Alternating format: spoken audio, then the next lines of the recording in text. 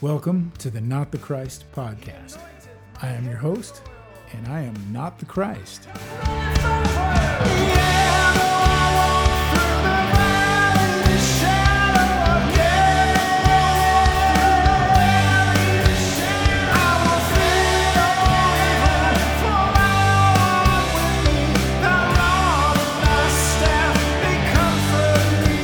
On today's episode, I'm really moved by something I've seen in the news here. I've seen it before, but for whatever reason, I caught a video on YouTube interviewing a young man.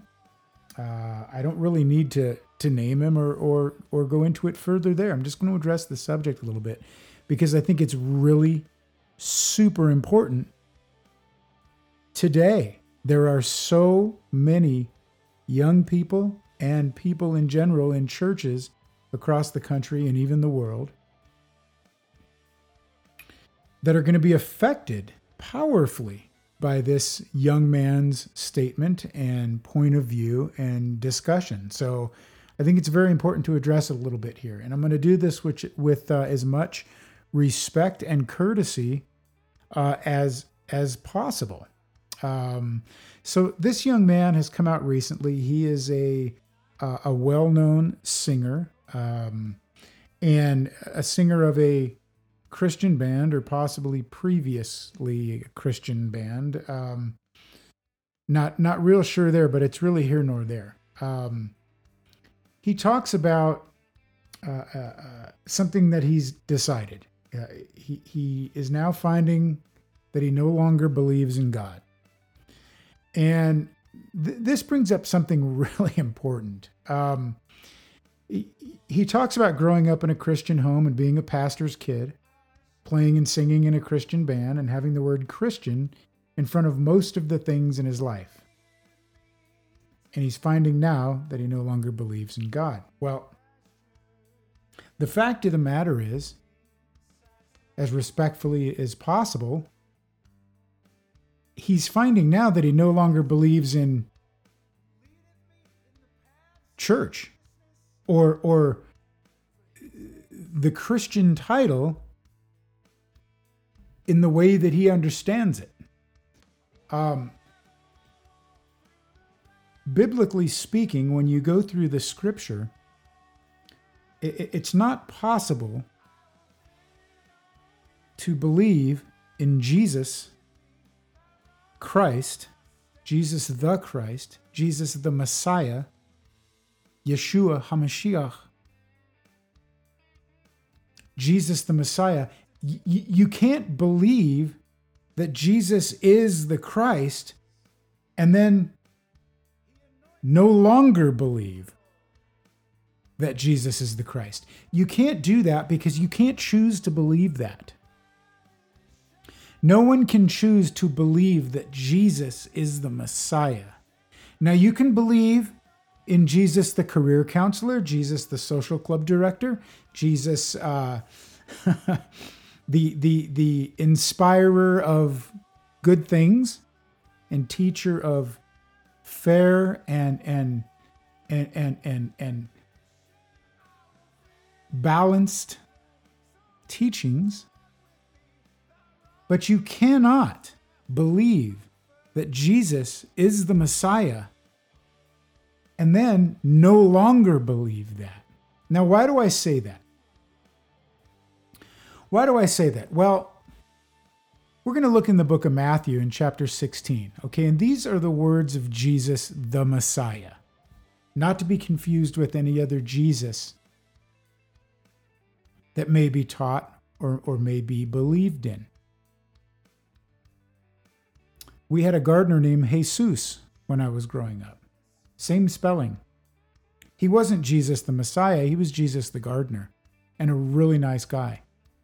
In the book of Matthew in chapter 16, I'm going to pick up in verse 13. And it says, when Jesus came into the region of Caesarea Philippi, he asked his disciples, saying, "Who do men say that I, the Son of Man, am?" So they said, "Some say John the Baptist, some Elijah, and others Jeremiah or one of the prophets." And Jesus said to them, But who do you say that I am?" And Simon Peter answered and said, "You are the Christ, the Messiah, the Son of the living God." And Jesus answered and said to him, "Blessed are you, Simon Bar-Jonah, for flesh and blood has not revealed this to you, but my Father who is in heaven."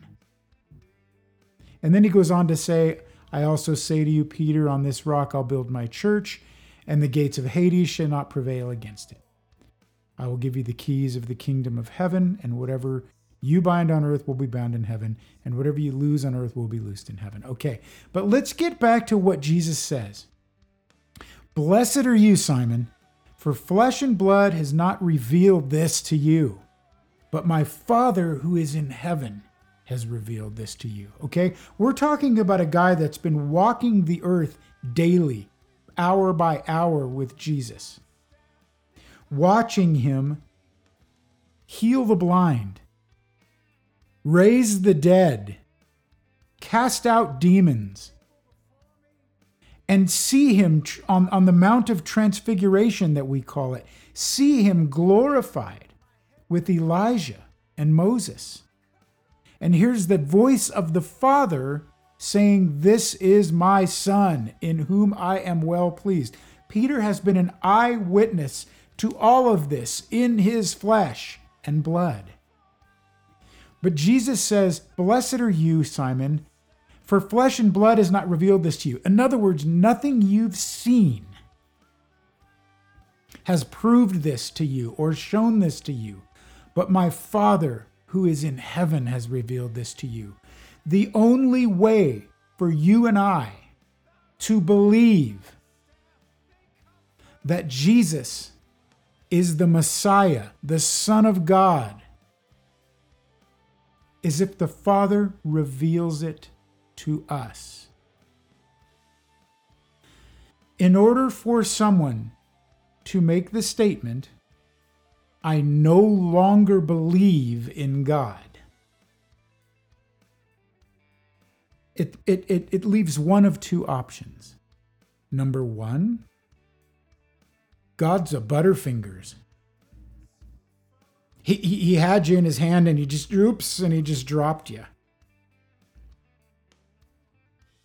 In the Gospel of John in chapter 17, where Jesus is praying to his Father, it's one of the most incredible, intimate things in the entire 66 books. Jesus is praying to his Father, and in verse 6 of chapter 17, he says, "I have manifested your name to the men who you have given me out of the world. They were yours, you gave them to me, and they have kept your word. Now they have known that all things which you have given me are from you." And in verse 12, he says, "While I was with them in the world, I kept them in your name.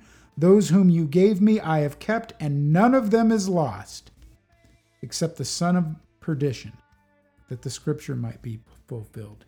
Jesus says, "Father, I've accepted all that you've given me, all of these men, and I've lost none of them." Is God a butterfingers? Can he lose you? Can Jesus lose you? He had you in his hand. The only other option here